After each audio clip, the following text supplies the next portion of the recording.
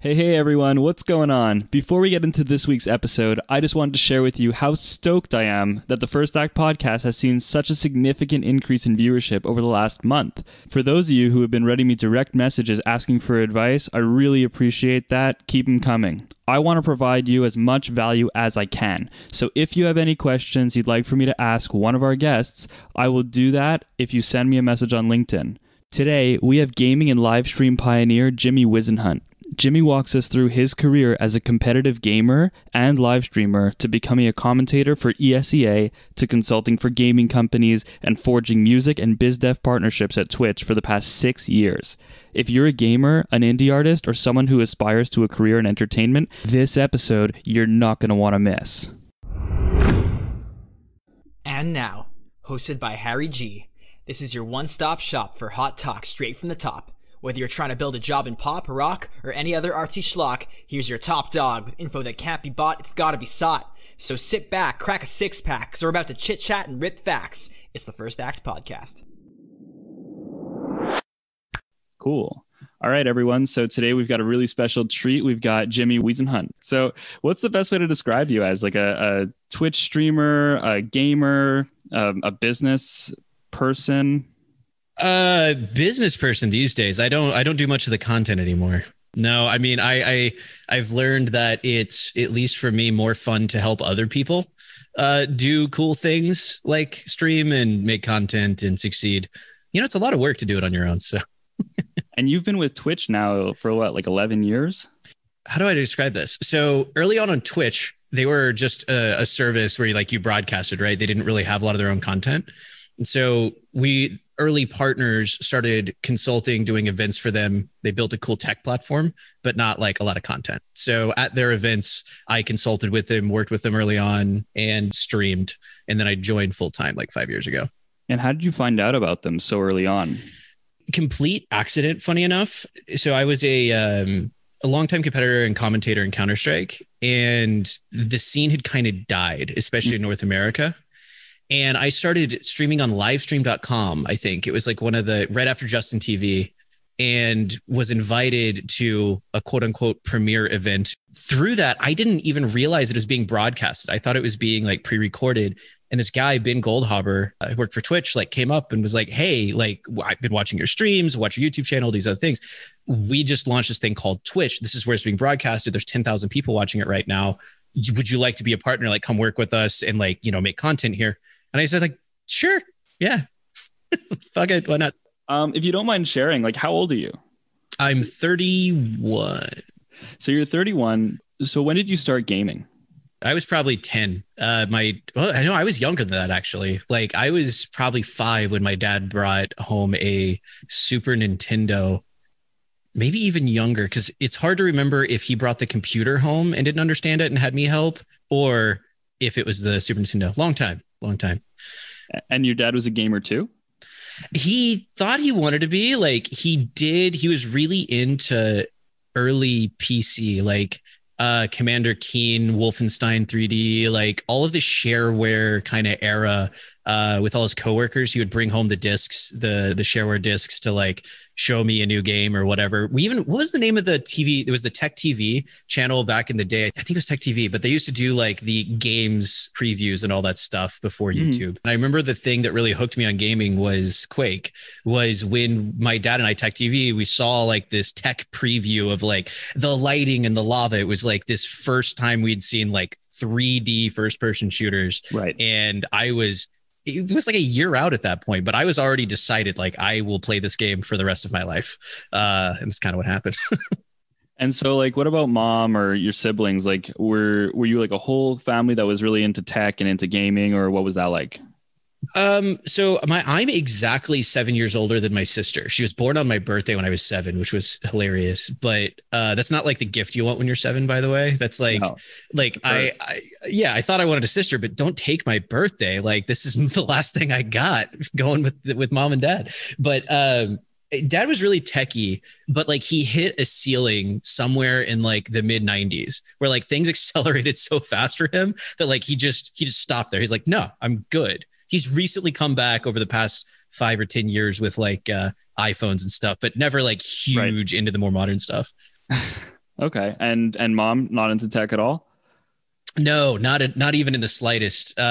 She's the kind of person that enjoys a nice walk and a nap. I feel like she's or like a little soap opera. Not much for tech. That's nice. Simple. Yeah. Cool. And where did you say you grew up? Tulsa, Oklahoma. Actually, I haven't been to Oklahoma, but there's good skiing out there, isn't there? No, so Oklahoma is really flat. It's like, and it's also weirdly not. Honestly, here, look, I'll be fair to you on that one, right? Because it's not quite the South, it's not really the Midwest, and it's flyover country.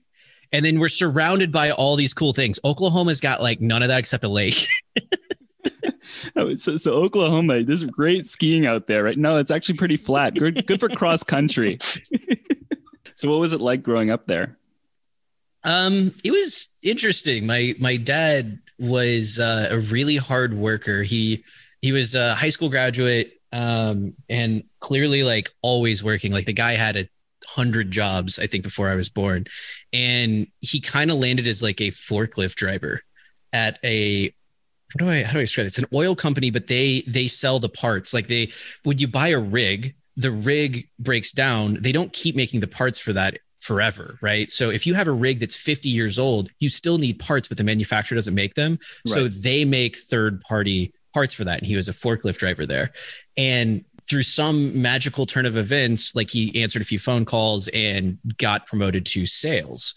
And that became his career. But for a lot of my younger life, it's not a bad thing. Like we were in a house that was a little questionable as far as like its foundation in the ground and it was a first house for them. And yeah, didn't have a lot of money for a while growing up. You'd think it'd be a pretty stable house, seeing as like the land was so flat, no mountains. Well, we picked one that was built into like the front yard was down like 20 feet and then the backyard was up another, and the house was like built into that. And I just remember the basement actually felt like it was underground. Wow. Even though it had a door to the back. It was weird. All right. So it sounds like an interesting childhood. So you got into gaming, I guess, when you were a kid with Super Nintendo. At what point did you realize that you were just better than other people? I think anyone who came up in Counter-Strike and Quake like I did in that era, like 90, that was starting to be like 98, I think, when internet, at least my part of the country, was good enough to like actually feel like you couldn't blame the internet and like you actually had a clear, picture of whether or not you're good. So you were what, 8, 9? I would have been, 88, God, I'm so bad at math, to 10 11. That's about 11. Yeah. Okay. Yeah, Half-Life released in like 98. The mod for Counter-Strike came out in like 98 or 99. I don't, the years are weird there. But as I started playing online, we got a little bit better internet, a little more money, a little better computer. I realized it was a lot better than all my friends, like locally, like around me at school and stuff. But they still loved it, just kept doing it for fun until I started hearing people actually competed in it. And I thought I was real good. I come to find out that like I wasn't as good as I thought I was. That's always how it is. Yeah. I mean, I was 11. These people were like picking this game up at like 18 sometimes, right? Mm-hmm. So it was a very, very large life gap of like, how to use your hands and all that. Right, exactly. And I think that, some of the games that we would have struggled with years ago, just having like a better developed brain would help a lot, right? I get that. So you're better than your friends and you keep playing online. You're just having a good time. And then when did you play your first competition and like, how did you find that? I don't actually know what year that would have been. And what's funny is I'm struggling to even remember how I came in contact with all the people that I found, because like we're all friends to this day. Like we talk every once in a while. But I found a crew of people from Tulsa, like my town, which was weird already. It's a pretty small town, who also played Counter-Strike and were interested in competing. And I think it was IRC back then. Like we got in contact, like they heard us from Oklahoma, and we went down for this Everland thing in Tulsa at this cafe. and there was only like 3 or 4 teams, and we just absolutely trounced. Like it was like uninstall the game level of winning, but it was still Tulsa, Oklahoma local tournament. But it was like the first time I sat down in a room, could yell at someone I'm playing against to intimidate them. Like it's a mind game. It's all nerves. So that was the first time. I was pretty young, I think 2004, maybe 2003. I'm trying to think about like me at that point. Like I didn't play much CS. I didn't have the steady hand for it. Was Counter-Strike with FPS Doug? Yeah. Boo. Like Yeah. Yes, it was. That was the heyday of like Counter-Strike premium content with stuff like that. He was incredible. Okay, so you're playing tournaments. You're able to shout at people. You could distract them, really throw them off their game. I do the exact same thing when I'm playing Smash Bros. In like some sort of a tournament. I'll just talk to people because I'm really good at multitasking. So I could just tell them a fucking story, and then they are usually not used to someone so chatty. Right. That's fair. It's good tactic. I mean, it's a little more aggressive back then in the Counter-Strike scene. It was usually you knew exactly what they were doing. Like, it was rough. So Counter-Strike was like your game, I guess, like when you were like early teens. I guess you played it for how many years after that? I up until about 2 years ago, I still played it at a pretty high level. Like I didn't compete or like take the time to schedule, but with a lot of former competitive players and pros that I'm friends with, like we would still jump in a ESEA open season or something where it's an open league. Was there like money to be won, or was it more just cred? A little bit of both. I mean, Counter-Strike at that point was in such a weird place because we all like the viewership for Counter-Strike back then internationally was gigantic. And there was a period where North America had 1 to sometimes 2 of the best teams in the world. It was, like Team 3D. I think anyone who was like watching frag videos or, followed FPS that time was like Rambo and K-Sharp and Warden and Sunman and all them. They had the kind of backing that allowed them to get out to Sweden, that allowed them to go play with the best in the world. So though you could at that point, but we're not talking hundreds of thousands of dollars or anything. It's right. Like $50K or something. Well, it's still a sizable amount of money, especially if you're a teenage kid and you take that home. Facts. I mean, being in Tulsa, we're only like 4 hours from Dallas, and the Dallas scene started really growing to be like a hub for the best players in North America. Like for some reason, I think it's big city, a lot of access from a lot of other states. So we started going down for Lethal Gamers. It was like actually in the back. It was like the storeroom of a computer repair shop that was turned into a really shitty LAN center. That's great. And it would cost us like $100 in gas and, our time, but we would still go down to play draft tournaments against the best players in North America just to get there. And if you win, I think we each got like $100 and a mouse pad. Oh, but like we were legitimately playing like some of the best players in the world, hoping that we could at least pay for our gas on the way back. And you can't pay for it in a mouse pad. No. So what did your parents think about you gaming, doing these competitions, driving out at this time? It was weird, but like my dad was like rooting me on, but also like super concerned because even meeting up with people in Tulsa, like I was 14 maybe when I first started playing with people in the city, and they're like, how did you meet this person? I'm like, oh, I met him online.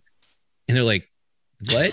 And one of the players that we were playing with was almost 20. So he had a car, like I think he was renting a place. So it was really odd to my parents that this would be a thing, but they eventually started understanding. Yeah. They're like, what's this 20-year-old doing with my 14-year-old son? He has his own place. He's driving him to another state. Like, what's going on here? Yeah. I can see it was a little weird. Yeah. No. Like, so you did this throughout high school. Were you doing this at all for money, or was it really it was mostly just for hobby, for fun? I don't know why I did it. I think it was a competition. Like it was the same thing that I've just barely missed the wave of where I would have enjoyed martial arts and boxing. Like I boxed, before the UFC wave kind of took over, we found like a local Muay Thai spot that a friend of mine really liked, jiu-jitsu and all that. And like, it was super competitive and fun until the tap out people started rolling in, the guys with the tap out tattoos. And I get that.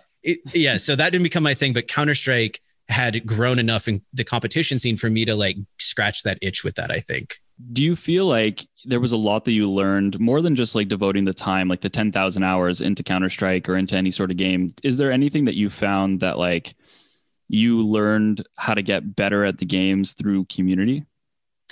Yeah, I mean, it was at the point, like, so much of the meta that still exists today in that game in the new version, like, it's so similar, was being developed at that point. So what you didn't see a lot of, like, all the focus was on team strategy, and like that was where the most was to be gained. There hasn't been discovered as much as how you go about executing something as a team. And so there wasn't a lot of community content. People are trying to keep all their shit to like themselves and not let you know what they're going to do. And so it was a weird era. So what was next? Did you go to college? Kind of. So I had this grand idea that I was going to go into security and forensics. I had gotten in trouble as a kid, like multiple times, like really young kid. Once I got the internet and the computer and the games, I'm like, how can I troll my friends like with this computer? Was for some reason, my first thought. I'm a terrible human. And that turned into like, well, it's their fault that they didn't properly secure their web server. And all I'm doing is helping them out. And like, it would be like breaking things, not maliciously, and then telling people. It was just fun. And my parents are like, we're going to have the feds called if we don't figure out how to channel this. And so I kind of started looking at security and forensics, concurrent enrollment with like a tech school, Tulsa University, and dropped out before I graduated high school. I think the term is like a white hat hacker, right? Yeah, I mean, but keep in mind, like, this is such early days. I even hesitate to say that because it was such early days of the internet that like security was much more lax. I get that. I used to hack people all the time on Neopets. All the time. And like my family thought I was going to end up being like some sort of a scammer or a criminal in real life. Yeah, we got a phone call one time and I think my parents had that realization. They're like, oh my God, we have to figure the internet out. Like this kid's going to get in trouble. Right. Because you were like miles ahead of where they were. You understood how things worked. Yeah. I think ours escalated. I don't even remember how old I was. Escalated to the point of my dad putting like a net nanny or like a computer nanny like program on the computer. And he thought, I think to this day, he might think that I hacked it. Like that, because he doesn't really understand. He's like, oh, you did some like matrix thing to like break it. It's like, no, I guess the password was Jesus loves, all lowercase, one word. I still remember it to this day. And I would turn it off when I went into game because it would take screenshots every 5 seconds and it would cause Counter-Strike to lag. And he refused to turn it off. So like, I just guessed the password and would turn it back on when I was done playing. And he like never figured it out. Is your family very Christian? They're very religious. Yes. Okay. So it's an easy password to guess then. Jesus loves. Yeah. I mean, I think that was like the third thing it was one of the best feelings of my life, man. It was like, I got him. They'll never know. Oh, that's great. Okay. So you went to college for what, like a semester, a year? I don't even remember how many credits or like what that counted toward. It was half a day for 2 years. In high school, they had this program, and so probably like a full semester, I would imagine. Okay, no, I get that. Why didn't you stay in it? Candidly, I hate schooling. Like, it's not, and not that like it's not out of laziness. It's really boring to me. I almost flunked out of high school multiple times, and I was good at a lot of the work. I could get it done, but I was just an idiot. Like I was like, how can I make money now? How can I do this now? Like, why am I sitting here listening to all this? And I heard how much money you could make as a car salesman. And so I became a car salesman at a Nissan shop. Cool. At what age? Yeah. I had to have been 20, 21 maybe. Nice. And so what was that like getting started and selling cars? Were you into cars? I was really into cars. That only hurt that problem because now I have access to them and I could drive them all and I can, learn about them and be the expert. And so that only solidified more my car problem. Why do you describe it as a car problem? It's expensive as hell. I raced for a bit. So you go, if you think about it, you go and you buy maybe, I did Hondas because it was inexpensive. Like you could go buy a 1997 Honda 4-door that like someone put 250,000 miles on it. And as long as there's no frame damage, you then replace the engine. And within the engine, you are sleeving it, you're replacing pistons, rods, And like all of that nickels and dimes you, and you will literally never see a return. It'll be worth less than everything you bought it for in total by the time you sell it. It's never appreciating. Right. So at this point, like, you're 2021, you're working at a Nissan dealership, you're selling cars, you're probably still gaming, right?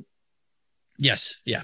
And how long did you last at this, in this industry? It's 3 years, I think, ish. I was doing a lot of other things too. The tipping point for me was starting to get really jaded by humanity through the car industry. On one side, you've got people who just hate you by nature of you being a car salesman, right? So they need something from you, but they hate you. No matter how good you may be at your job, which I was pretty solid at it. Like and I will say that like there are dealers who are better than others when it comes to ripping you off. But just overtime in it wears at you 7 days a week, 6 days a week, rather, 60 hours, commission only. It's just like, it really starts to wear at you. So what did you do next? I quit out of nowhere.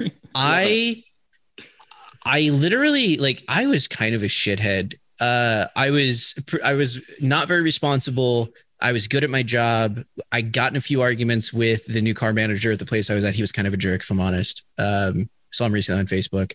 I hope he's gotten better, but I just didn't show up. Like I no-showed, and I finally just decided to not go back. And about that time, I figured out that the YouTube stuff that I'd been doing had actually been getting viewership, no money. There's really not much money to be made, but it was starting to get attention, and I had enough money to be like, okay for a bit. So I just dove in on that and drove my fiance at the time absolutely crazy. She's like, you're literally sitting here after quitting your job and talking about Counter-Strike. You're not going anywhere with this. You're going to fall apart. How did that make you feel? It made me want to do it even more. And what's funny is she was absolutely right. By every metric, she was 100% correct. My dad had said this to me a lot growing up. He never discouraged me from doing it, but he'd always said, if you spent these 10,000 hours doing something else in your life, or this much time, if you put it into anything else, you'd be the best in the world at it. So like, you have to pivot your time. She kind of got on me the same way, but I had just seen me coming up through what at the time was competitive gaming became esports, this major gap in like quality conversation and content around this community that I love so much. So I started producing that content more and more and started getting more viewership and kind of fostering that. Okay. And so I guess I kind of skipped. At what age did you start streaming? It would have been after high school. So it would have been, I was maybe 20. Okay, I was 19 or 20. Around the same time that you started working at the car dealership, I guess. Yeah. Yeah, okay. It was really, that was a means. I knew that I could make enough money to like fund the type of things that I needed, microphones and all that, to do what I wanted to do. Right. Okay. So at least you had some sort of, extrinsic sort of motivator to keep going into work up until the point where you were like, fuck it, I'm not going there anymore. Yep. Yeah, pretty much. Cool. So, when you're saying that you got some viewership on YouTube, I guess this was for Counter-Strike? Yeah, it was. And what did you constitute a lot of viewership as? I mean, at that time, it would have been like 10,000 views on a video. I think the biggest gaming channels at that time had already started to eclipse into the like 100,000 and beyond. But for someone just starting, 10,000, especially the size of the Counter-Strike scene back then was way smaller. 10,000 views was enough to be like, oh shit, like this is up there with a lot of the other people who are trying to do this and have been for years. Right. And so you said there wasn't a lot of money in it because, 10,000 views even now on YouTube is it's like a drop in the bucket. Right. Right. So how did you make money? Were you living at home at this point? Were you living out? I lived with my fiance, ex-fiance at the time, in a house we were renting actually from her dad. He was a real estate guy. Okay. Like a big real estate guy. And he popped up at this house. Like I had kind of been staying with her at their place and just figuring it all out. And he's like, if you guys want to rent this, like I'll get, market rate. It's a great deal, great house. So we lived there for a bit. Cool. I didn't make any money, by the way. Like during this time, I still like through the car business had money, and it was Tulsa, Oklahoma. Rent was like $510 a month. So it was really inexpensive for a house. Yeah. I think Wow. all in all, yeah, because he offered, like, he paid her side of it. So it would have been like 1,100, but I just paid half of it. Wow. That's nothing. That's great. And then like at what point, like you needed to start making some sort of money. What are what are you doing now? Well, so I started, like, as I started nurturing into this, there were a couple videos that I made that got into the like 250,000 view mark. And I didn't pay a lot of attention to YouTube or the content creation space at all. Like, I was kind of in my own silo, my own world. And so for me, my thought, I'm sure other people are already onto this because like Machinima and all that were doing sponsorships. But my first thought was, how do I sell something into this? Like, how do I make this something that can actually earn money? Because clearly YouTube's not going to be the way that's going to happen. Right. So I started going to some events and talking to the vendors there and making a little bit of money with, like, Cooler Master would at least send product, which was huge because I could then do giveaways, even if they weren't paying, to garner more viewership, get more people involved, and keep trying to like leverage that viewer base to make money. How did you start to monetize then? What was, I guess, like the first thing that you were like, this is where I'm going to make a little bit of money? About the time my viewership started blowing up was about the time that live streaming of Counter-Strike started becoming a thing. And the first people to actually take advantage of that in a big way was a longtime Counter-Strike league called ESEA. Yeah. It just so happened that one of the guys running it was a brother of one of my Counter-Strike teammates. Like, it was a random happenstance. He wasn't running it, but he's like higher up, built the thing. He's former pro, all this stuff. And he's like, hey, I'm working with Craig Levine, who was the owner of Team 3D, kind of legend esports at the time, to do this LAN. Why don't you come cast it? Like, come commentate this. I've seen some of your stuff. Like, just do it. And so I showed up. They paid me like $300 a day. And I'm like, okay, like that this is something I could do. Like, this is a whole thing. So that was really, I think, the first time that I had enough money to be like, hey, it was more than net positive. Like, I actually, there's stipend for food. All this stuff is great. And all you have to do is talk about something that you're genuinely interested in, and something that probably more than 95% of the people that are playing about. Yeah. And like, that was the thing is a lot of my content was bridging the gap between I love Counter-Strike, or I loved Counter-Strike back in like the early 2000s. And I was trying to be the gateway for people to understand how complex Counter-Strike is. It's way more than click, head, die. Like, it's way more complicated. Yeah. Right. There's a lot of moving parts. There's a lot that goes into it, and how the game has probably evolved. Maybe if you're like an older viewer being like, oh, that's not so bad. That's not so hard what he was doing. And you're like, actually, it's a lot more intricate than that. All the time, dude. To this day, I like, someone looks into me. I'm like interviewing someone for a job or something, and they look into me beforehand on LinkedIn. They look me up on Google, and they're like, oh, Counter-Strike. They always come in, they're like, oh man, I was incredible at Counter-Strike when I was a kid. Like, everyone who like didn't survive to the competitive like era of Counter-Strike thinks they were like really good. And so when they see the pros now, they're like, I could have done that back then. It's no problem. It's like, no, man. So you made $300 a day commentating. This is pivotal.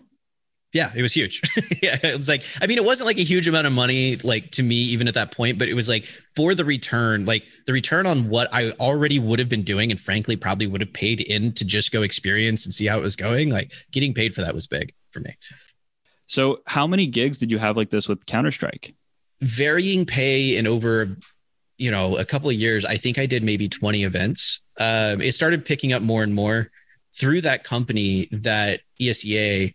They had a consultancy service where they would basically hire in people like me to help other companies like Twitch do the things that they wanted to do or be talent. So I worked with them forever. It was like, yeah, you guys just keep booking me for things. Basically my agent. Like, this is great. Right. That's incredible. That's an amazing gig, especially as like someone in their 20s, right? Like you said, 2 days could cover your more than your rent. Yeah. Yeah. And like, it, once again, it doesn't sound like a lot of money, but it's all context, because then as that moves on, the more interest there that came to video games, because there wasn't a lot of it at that point, the more money we got, right? Like, it's not like they were just ripping us off. I mean, I think when Counter-Strike Global Offensive launched, I got an offer for like $2,500 to cast a online single best of 3 match. Like, that was awesome. That's incredible. Yeah. Wow. Yeah, it was a big jump. At what point did you say, I'm going to go and do game development? Another really weird twist in this was through the YouTube channel. So Counter-Strike Global Offensive was launching and I hated it. I hated Global Offensive. A lot of people who came, there were two versions of Counter-Strike that people played. It was Source and 1.6. 1.6 was, I'm biased, was like a little more mechanically involved. It was a little bit slower. There were a lot more like the skill ceiling was higher. I don't know many people that disagree with that. Not saying that pro Source players are worse than 1.6. If anyone's listening to this, it's just, it was a different game. Right. Global Offensive was trying to like mesh those two together. I started making videos about how I hated a lot of the design decisions and why at like a very deep level. And I wasn't aggressive with it. I was very analytical, more viewership. I started popping up. That's how I learned about Reddit. A bunch of people like, oh, I saw your video on Reddit, subscribe. I'm like, the hell's a Reddit? And so I started learning about Reddit, started seeing that other people agreed with me through that. And so I started making series of videos directed at Valve and Hidden Path, who was developing it with them. So one of the videos that I made was actually how to be heard as a fan of something. Like if you want something to change, how to communicate with the developers. And I took this problem where everyone said the recoil is absurd. It's way too high in Global Offensive. Like there's no way, this does not feel like Counter-Strike. It's too rough. And I had noticed that like, I don't think the recoil is that much higher on paper. It's just that it feels way worse because of the decisions that they've made for the way the screen moves to give you feedback with the recoil. Like you need them to be lockstep. So it's can become a like muscle memory. If you want a higher skill cap, it's got to be something that you can master, but hard to do. Right. So I explained all that and like, hey, by the way, don't just say shit like the recoil's too high. Explain why you feel that way and did this video on it. I got this random email to my Whisenhunt TV address of this guy claiming to be the president of Sony Online Entertainment. And he said something like, hey, I saw your video on, is the recoil actually too high on Counter-Strike? And like, I think you made a lot of good points. I don't remember the email, but it like was very complimentary. And it ended with something like, I would love to hire you to come out and just take a look at one of the FPS games we're working on. It's under wraps. I was like, yeah, sure, dude, whatever. I deleted the email. Like, no, you're trying to scam me. Like I've been around these parts. No, because they wanted my like information to like fly me out. And I'm like, no, it's not going to happen. 2 weeks later, I get an email from this other person who was like clearly BCC'd on that email that was claiming to be this person's like assistant or someone also at the company. And I'm like, all right, fine. Maybe this is the thing. Let's jump on the call. And I ended up sending him the information and I didn't even ask what the offer would be for the consultancy fee. Like they're willing to fly me to San Diego. This is a cool experience. This seems to be legit. Let's do this. They flew me out. I can't disclose how much money they paid me, but it was above 5,000 and less than 10 for 2 weeks worth of work. And it was really, I don't know how to describe this. It was very fulfilling work. Like I felt like it was a lot of money, but I felt like for the first time I was offering a value that no one in that spot could have offered. And I got paid for that. And that felt incredible. The designers are incredible. I wasn't any smarter than them, but I was a fresh pair of eyes coming from a completely different mindset, a completely different goal, and a completely different opinion on things. And all I did was talk with all the designers, which was amazing, by the way. I'd never been in a game studio and suddenly I'm like doing this thing. I learned from all these designers about why they did certain things, tried to get their perspective, wrote it all up in 2 pages in like generally a advice type meeting with everyone sitting there as the president of the company and the creative director, who I think hated me, by the way, because the president of the company was like, I'm going to hire in this random kid from YouTube to tell you how to do your job. And I definitely picked that up. It was not ideal, but somewhere through this meeting, the president turns around, looks at me, John Smedley, and he's a friend to this day. He just looks at me, he goes, why don't you come work for me? Like, why don't you come work for the team? Like, come join us, like move out here, come work on this game. And the game was PlanetSide 2. And like help lead and run our combat for this first person shooter. And I was like, I think I'm in. I'm going to need some time. And I went back home. And my ex-fiance did not want to leave home. She was the kind of person that was like, I want to be around my big family here. I don't want to go anywhere. We argued and fought. And finally she's like, okay, I will follow you out there later. And I moved like almost immediately. to San Diego, packed up all my shit, drove myself with her out there. She stayed with me for a week and we basically never saw each other again. I think she was like very clear on the fact that none of them believed this was going to work. Right. And that's okay. There's no reason it should have. But also like on top of that, she didn't want to leave. And it just got to the point where it was just like, no, like this is too important to me. This is too important to you. We're not going to work out. And we split up at that point. And I just worked at Sony. It makes sense. Your whole life was changed. You have a real job offer from like a real company, like that clearly values. That was the key thing. What you said clearly values your skill set. Yeah. And there's no better feeling in the world than that. When somebody, you've been doubling down and quadrupling down over and over and over again on on this content creation and just like on gaming and, giving so much to this community. And so it's really so nice to be able to like finally have that moment, right? Where after more than 10 years of gaming, somebody's like, wow, come work with us. Yeah. Why don't you talk a little bit about what it was like, leading this side of the team? Yeah. I mean, I worked for,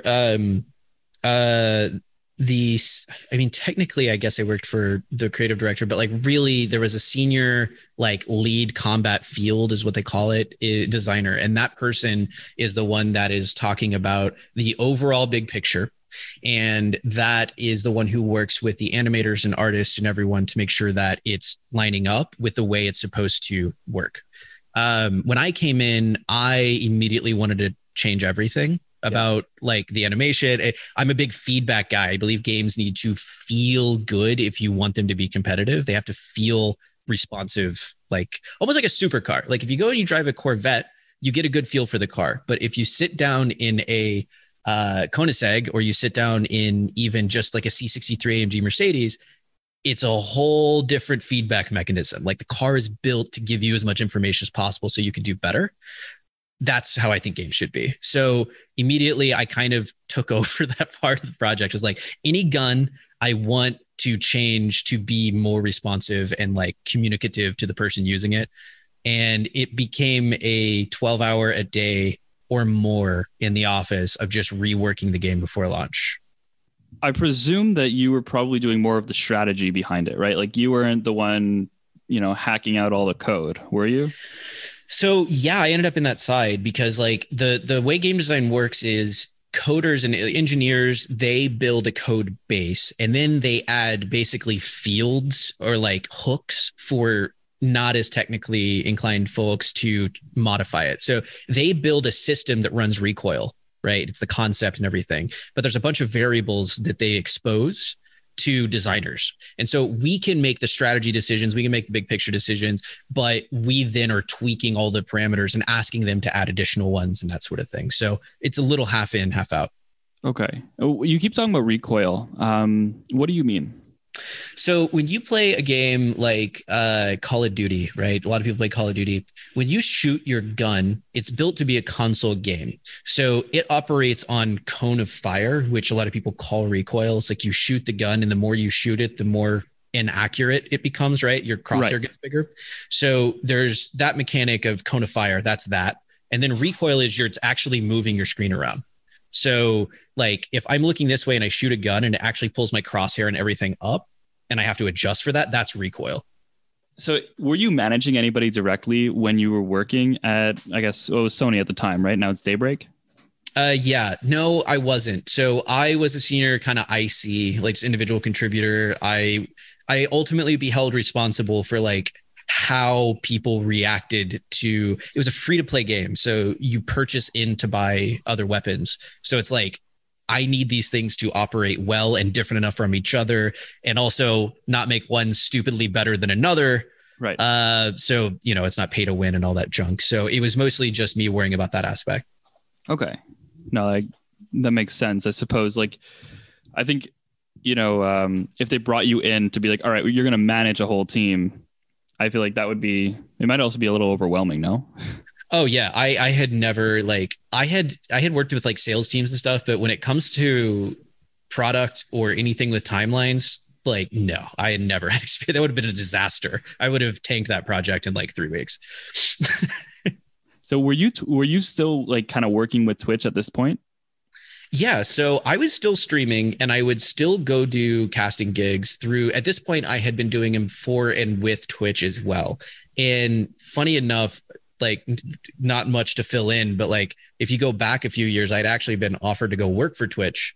I don't know how serious the offer was, but it's definitely something that I probably could have gotten. Like I was working production for one of the events that they were doing at PAX or E3. And I had just said like, they had said like, hey, Gunrun could use help with the production side and like really fleshing all this stuff out with content. And I was like, I kind of enjoy just working for myself. Right. But that whole time I'd left that open and I had still gone to do events with ESS, and it was good as a designer too, because I was a public face of the game. And if I'm involved in other scenes, it was beneficial to Sony. So I still did a lot of that. So there's a couple questions that I want to ask about, like, you at this point in your life, you'd been working kind of odd jobs here and there back home, but now, you're out in San Diego, which is a lot more expensive. How did your lifestyle change? I never had a salary before. Like this is the first time that I had a guaranteed amount of money coming in. Like I just for context, not to derail, but for context, before the car business, I swept floors in a grocery store when the hours were available. Like that was consistent money. It was like minimum wage. I used a temp agency for as many jobs as I could find. I poured concrete coffins at one point, which is the weirdest thing a temp agency ever gave me. And they actually did the cremation of people in the same concrete room at different times. So I think I've inhaled human. Oh. If you've ever eaten an apple pie at McDonald's, a lot of them used to come from Bama Pie Factory in Tulsa, Oklahoma. And it's this factory with like conveyor belts. I worked there, quality control for pies. So would you take that into like, hey, car business, bunch of money? I obviously wasted almost all of that. And then you go into a salary. Like I've had a very like journeyed weird collection of jobs very quickly. And suddenly I have guaranteed good income in San Diego. So I was an idiot. So you were spending like a fool? I was. I mean, like, I didn't know any better about like rent. I just knew that San Diego was expensive. Like, I looked at a few places, I had to move fast, and I just landed on a spot. It wasn't the most expensive place, but like, I'm like, I deserve this. I've worked my ass off. Like, I want to live somewhere nice on my own for the first time in forever. Stupid decisions like that. What eventually led to you leaving Sony? By the time Daybreak was purchased by Sony, I had got to do so much incredible shit. I was starting to get really jaded by the games industry now. Car business first, now the games industry. I love video games. But it got to the point where the president and I, still friends once again, he actually works for an Amazon company now, so we see each other around every once in a while. He would hit me with things like, hey, are you in on this design thing? Or are you still a streamer? Right. And it was funny is it was benefiting the games we were making for me to be a streamer and like I was the one that did community shows and pitching things and all the interviews. And so, but he really wanted me to spend more time working there. And that started to wear me out a little bit. Nothing against him. I totally get it. He's probably right, honestly. Over time, that plus crunch. I don't know if you're familiar with games industry crunch. It's a term that when you're launching a game, it's considered inevitable by old time executives in companies that you have to spend 7 days a week, literally 14 hours a day working on it to launch the game. And that's just expected. And it's months sometimes. There were days where I would be up for 2 nights straight at the office. Like I might go home and try to take a nap, not be able to sleep, come back and like work more.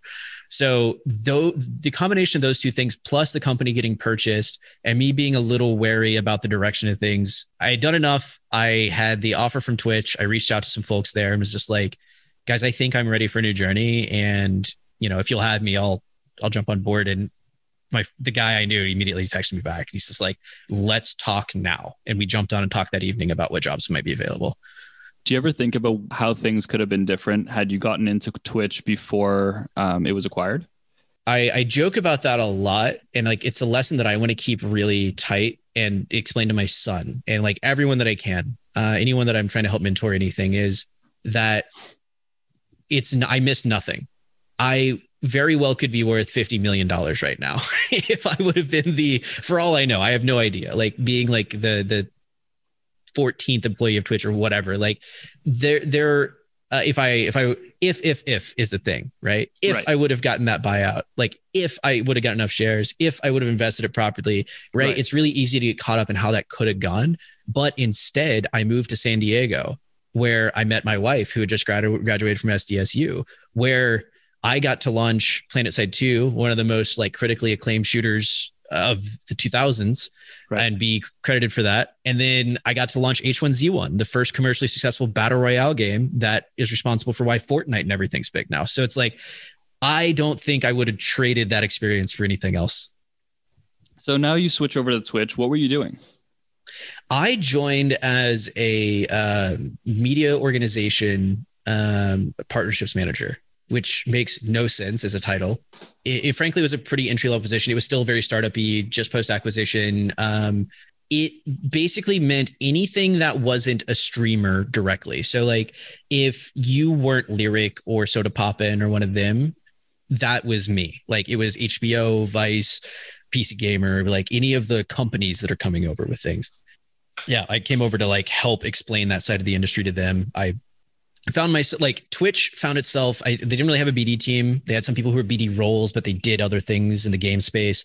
So they needed someone who could understand gaming, but also speak professionally and be a real BD person, which at that point, any BD guy you find just works for a publisher and they aren't really in the gaming scene. So I was able to take that role. And so what was that like in terms of, like, had you worked with high level executives outside of Sony before? No, I hadn't. And I honestly think it played to my advantage. I don't think I've ever met any executive that disliked me immediately. I've heard so many stories of MBAs coming out of school and then going and joining like a BD role and having major issues with executives and attorneys and, the more aggressive side of the industries they're in. I never had that problem. And I think it's because I never had a reason to believe I knew anything.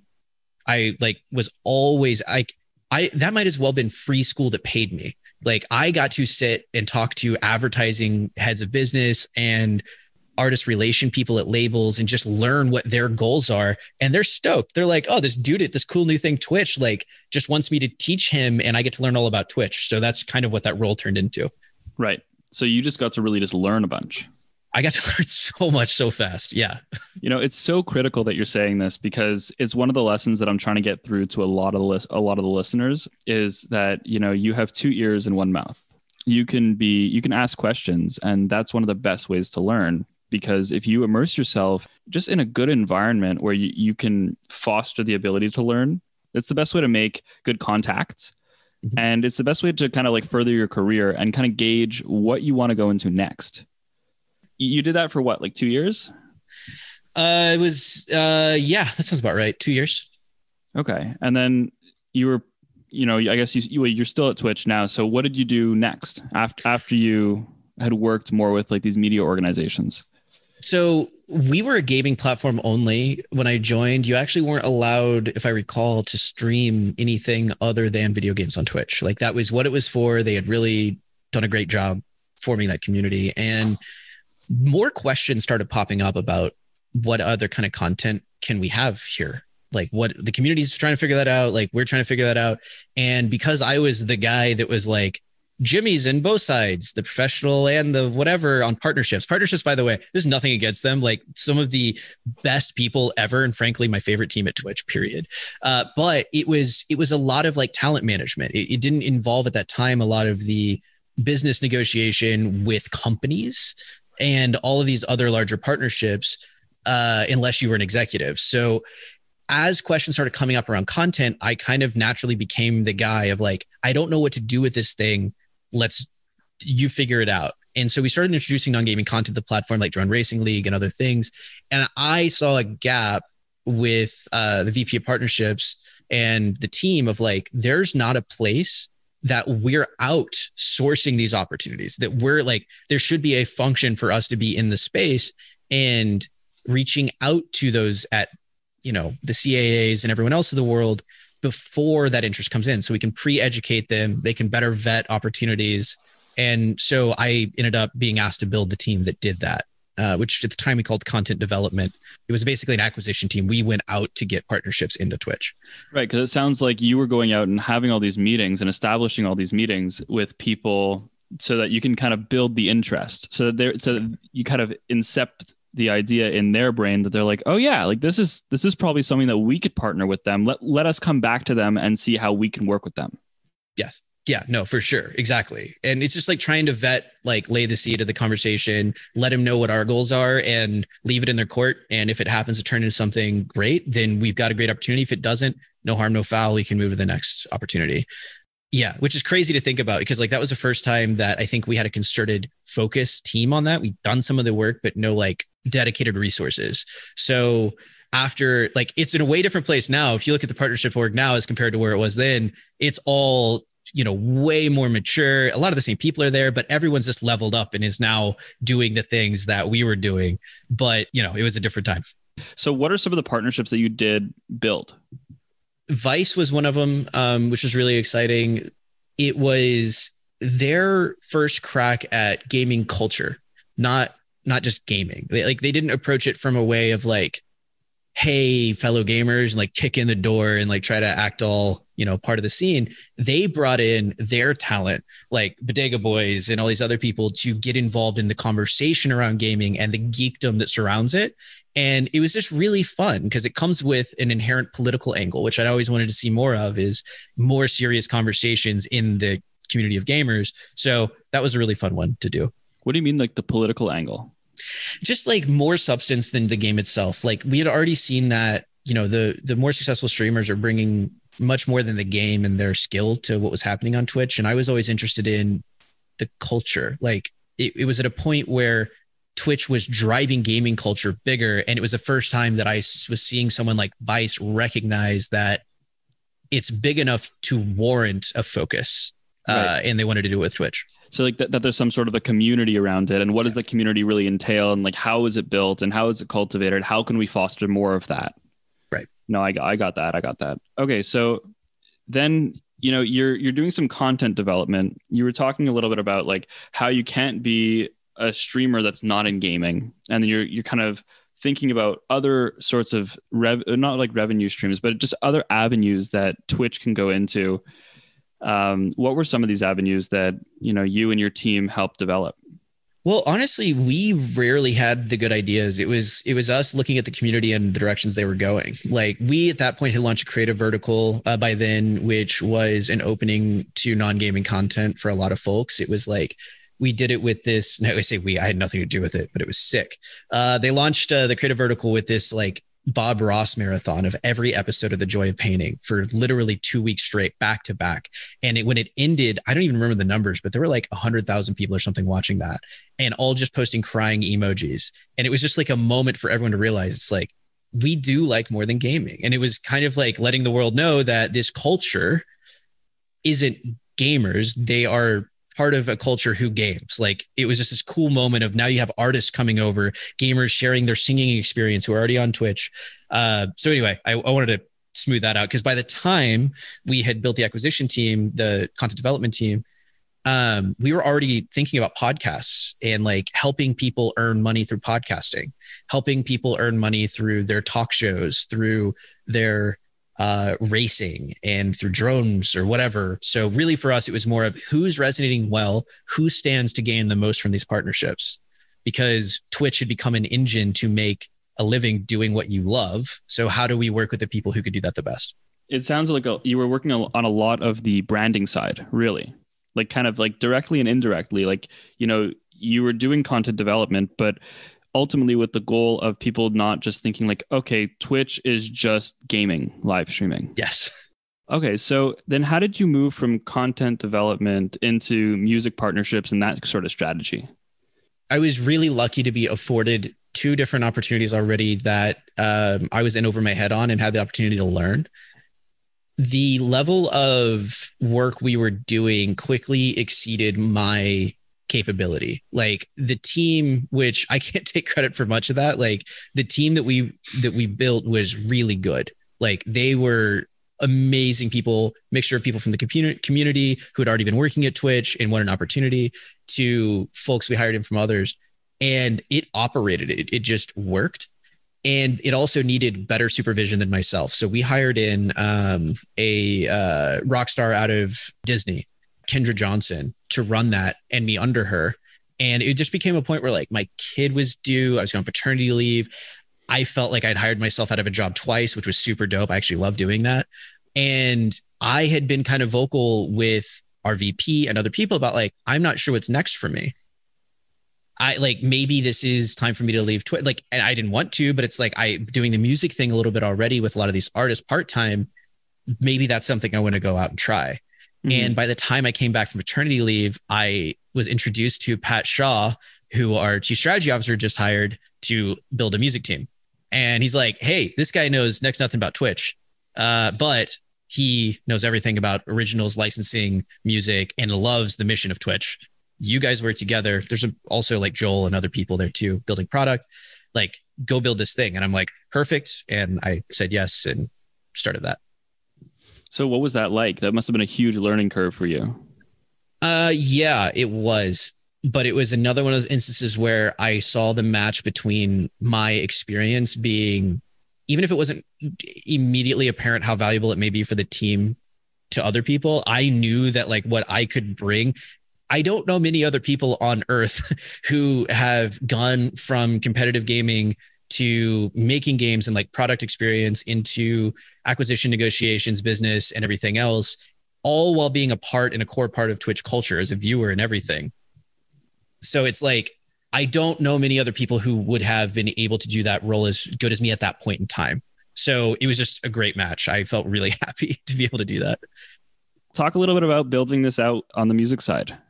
Yeah, it was a lot of really weird work. It was the kind of thing where if you were to ask me what my day-to-day would be like, I have no idea. Like it would change all the time. One of the first things that I was asked to come over for, it was actually the Twitch Sings team at that point in time. How do we help that behavior be more accessible through Twitch in a way that can make people money and that it could be a part of the repertoire of artists' things?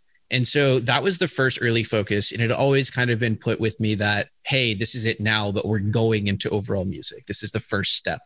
And so it was all helping, you know, events, marketing, early beta testing, feedback, really leaning in on myself and my relationships on like getting actual streamer feedback, cutting through the BS and just being like, hey, this is what a streamer needs and all that sort of thing for quite a while, probably for a year.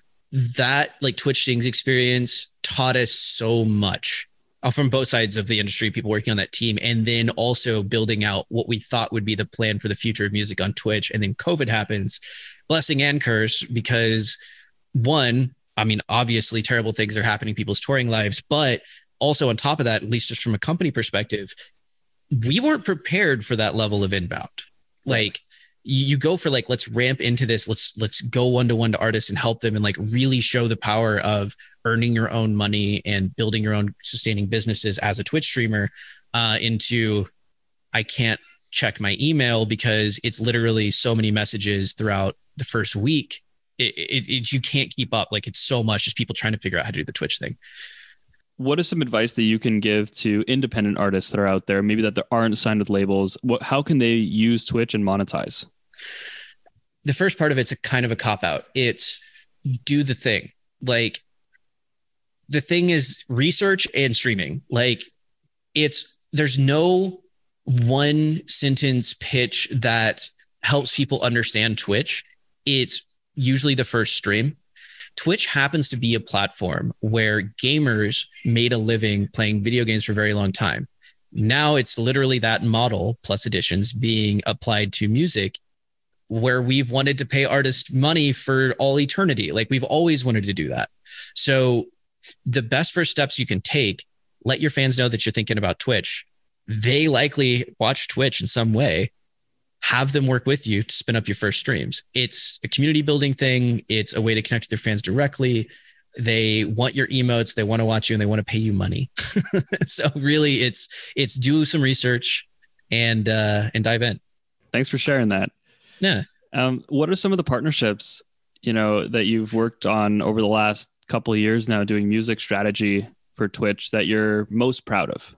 Man, all of them are like, it's hard because like so many of them are such huge team efforts. I think one of them is the Stream 8 event, and I had a very little part in that, but it was just incredible to watch come together.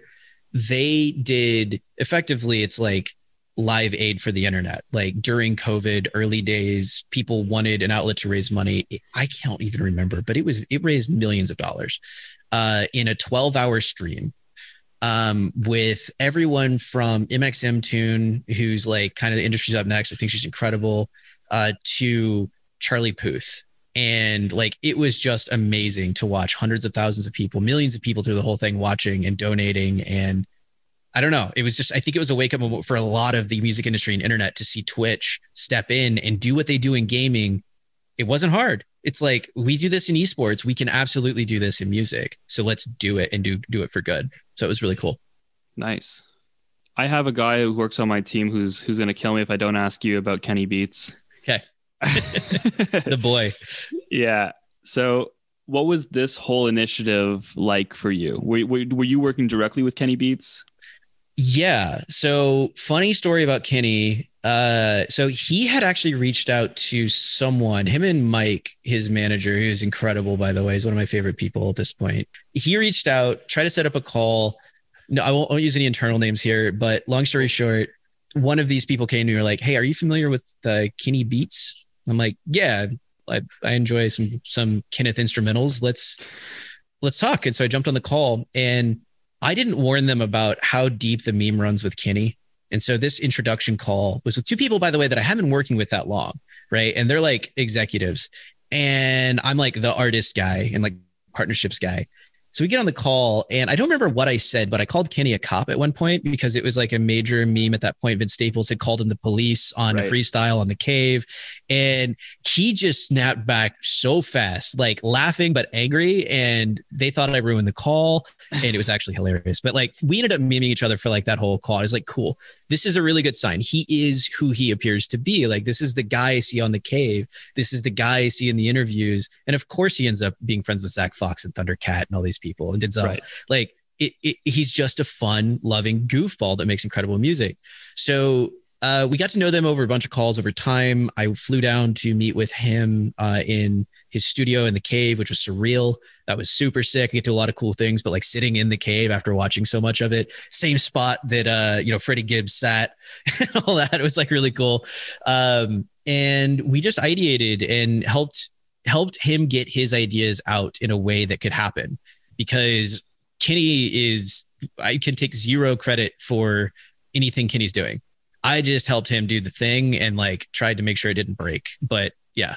Yeah. You just help him get it done, whatever he's looking to do. Yeah. It sounds like most of your job, like, how you're describing it to me, like there's definitely no 2 days that are going to be super similar. Right. But what sounds really cool about the work that you do at Twitch in each one of these roles is brainstorming. You're really just doing a lot of brainstorming and working with different music junkies, talent, geeks, like nerds like us, just like trying to say, okay, like what can Twitch offer you? And like, what are you already doing? And what are you looking to do? And okay, like, let's try to find a cool way to bring this up. Yeah, no, I mean, that's exactly it. I mean, it's funny. I never thought about that. It's literally been everything that I've done. I like talking, if you can't tell. So as long as that's a major part of the job, all good. Does it ever feel like work, what you're doing? Oh, absolutely. Oh my God. So that's the other side, is those same people that would hit me up at like, holy shit, is this you, are the same ones that I think are not excited because my name was somewhere and they know me, but it's more that like, man, what a cushy gig that must be. The amount of work that it takes to work with artists and their teams. And it's not that they're just inherently hard to work with. It's just a hard industry. And there's a lot of red flags, a lot of things you got to look out for. And you've got to be so above board. The industry is really bad to some people. And we're not a part of that industry. And we're working in a space where we have to show who we are. And it's that we are the people that help you make your money, not the ones who, make it harder. Right. So yeah. Because you're not taking a percentage off anyone's streaming. You know, obviously Twitch is making money in you know the ways that it's making money, but ultimately it's a platform where people can monetize. And yeah, and I've always said that, like, if there was another platform right now that I felt like was better serving creators, or was when Twitch started, like, I would work there. My company loyalty is as good as it serves its community, which is a great spot to be. Yeah, well, you're in an incredible spot right now. I can't imagine you jumping ship anywhere anytime soon. It sounds like, you know, Twitch seems to offer you as, you know, as a personal person, as a personal person, as a human. Yeah. Yeah. Or as many humans, because you might have inhaled. Right. Yeah. I think I probably have 5 or 6 people. That might explain my weird career path. It's just like, that sounds exciting today. It was, I inhaled a pie maker at one point, and it made me super happy to wake up at 4 a.m. and work alternating shifts for 14 hours a day. Yeah. Cool. So, where do you see the future of the music business, or, the gaming business? I think the music industry is going to continue down the path we've seen, which from the casual observer probably looks bad, but I think it's good. I mean, as much as I don't love the way Kanye is going about this, whole expose for, labels, and nothing against him or his label, but it's just like people are finally openly talking about the things that can be wrong, in my opinion, with the music industry. And more platforms are starting up and getting more funding that are only in existence to help those issues. And that's around education and representation, and around diversity, and around, selling your own art if that's your path, and just more equitable ownership of your own art. Like, so I don't know what path that takes, but I want to be a part of that, because it's an industry that has been built on the backs of artists for so long. And it's finally hit a point where I feel like at large, they've had enough, and they need more clear information on why they're paid what they are paid, how they're paid what they're paid, and how to do better and more, and so on. Yeah. That's perfectly said. And you're hitting the nail on the head. You're 1,000% right. And there's a lot of things that the music industry is incredible at, but there's a lot of things that need, I think, to be changed or innovated on a little bit. And I think that Twitch is sort of filling that gap right now. So this is going to be a tricky question, because you've had such an unconventional path. What kind of advice would you give to someone who's, in high school listening to this, or in college listening to this? What kind of guidance can you give them so that they can try to emulate a similar path to you? So never stop learning. And I don't mean that as in always seek higher education. I mean that in the way that if you are sweeping the floor for minimum wage at Warehouse Market, this tiny town in the middle of nowhere, you can be the best damn sweeper of floors on the planet. Why not be the absolute best floor sweeper that you possibly can? What else are you doing? That isn't just to say, like, be good at everything you do, but start forming as early as you can the thought that everything you do, you can do better, and you should, and you will. Because when you start landing on the things that set you in the right direction for your career or your life, you're going to work hard there. But if you're not spending all of your time preparing yourself to always be good at what you have in front of you, you very well could squander the thing that you would have enjoyed later. Like, just prepare for the moment that the opportunity presents itself for you to do exactly what you want to do, and be working hard up to it. Couldn't agree more. Like, I took unpaid internships, and I would, one of the tasks was changing the garbage bags at the end of the day. And, I was the best damn garbage bag changer that they had ever had. Thanks so much, Jimmy, for making the time. This has been an incredible experience for me. And I know that there's so many listeners out there that are going to love this. No, I appreciate it. I told you when we first met that every time I've been asked, hey, how'd you get into this on a panel or something? I never am able to chronologically catalog it. So thank you for assisting me on that journey. This has been a lot of fun. I really appreciate it. I think this is great. Hey, what's going on, everyone? I just wanted to take a quick moment and shout all of you guys out who have been tuning into the podcast week after week, especially those of you who have taken, 30 or even 60 seconds out of your day to write me personally on any of the socials on Facebook, Instagram, LinkedIn, and really, really, really those of you who have left me a review on Apple Podcasts. I love that. Thank you for sharing your love and expressing how each episode has positively affected your path. The whole purpose of this podcast is to bring people up, give them great resources. So thank you so much. This is the kind of support that's keeping me going. Lastly, if there's anybody that you know that has an inspirational story that would maybe make a great guest, please reach out to me on any of our platforms and I'd be happy to get in touch with them. Again, thanks everyone. Much love and stay safe.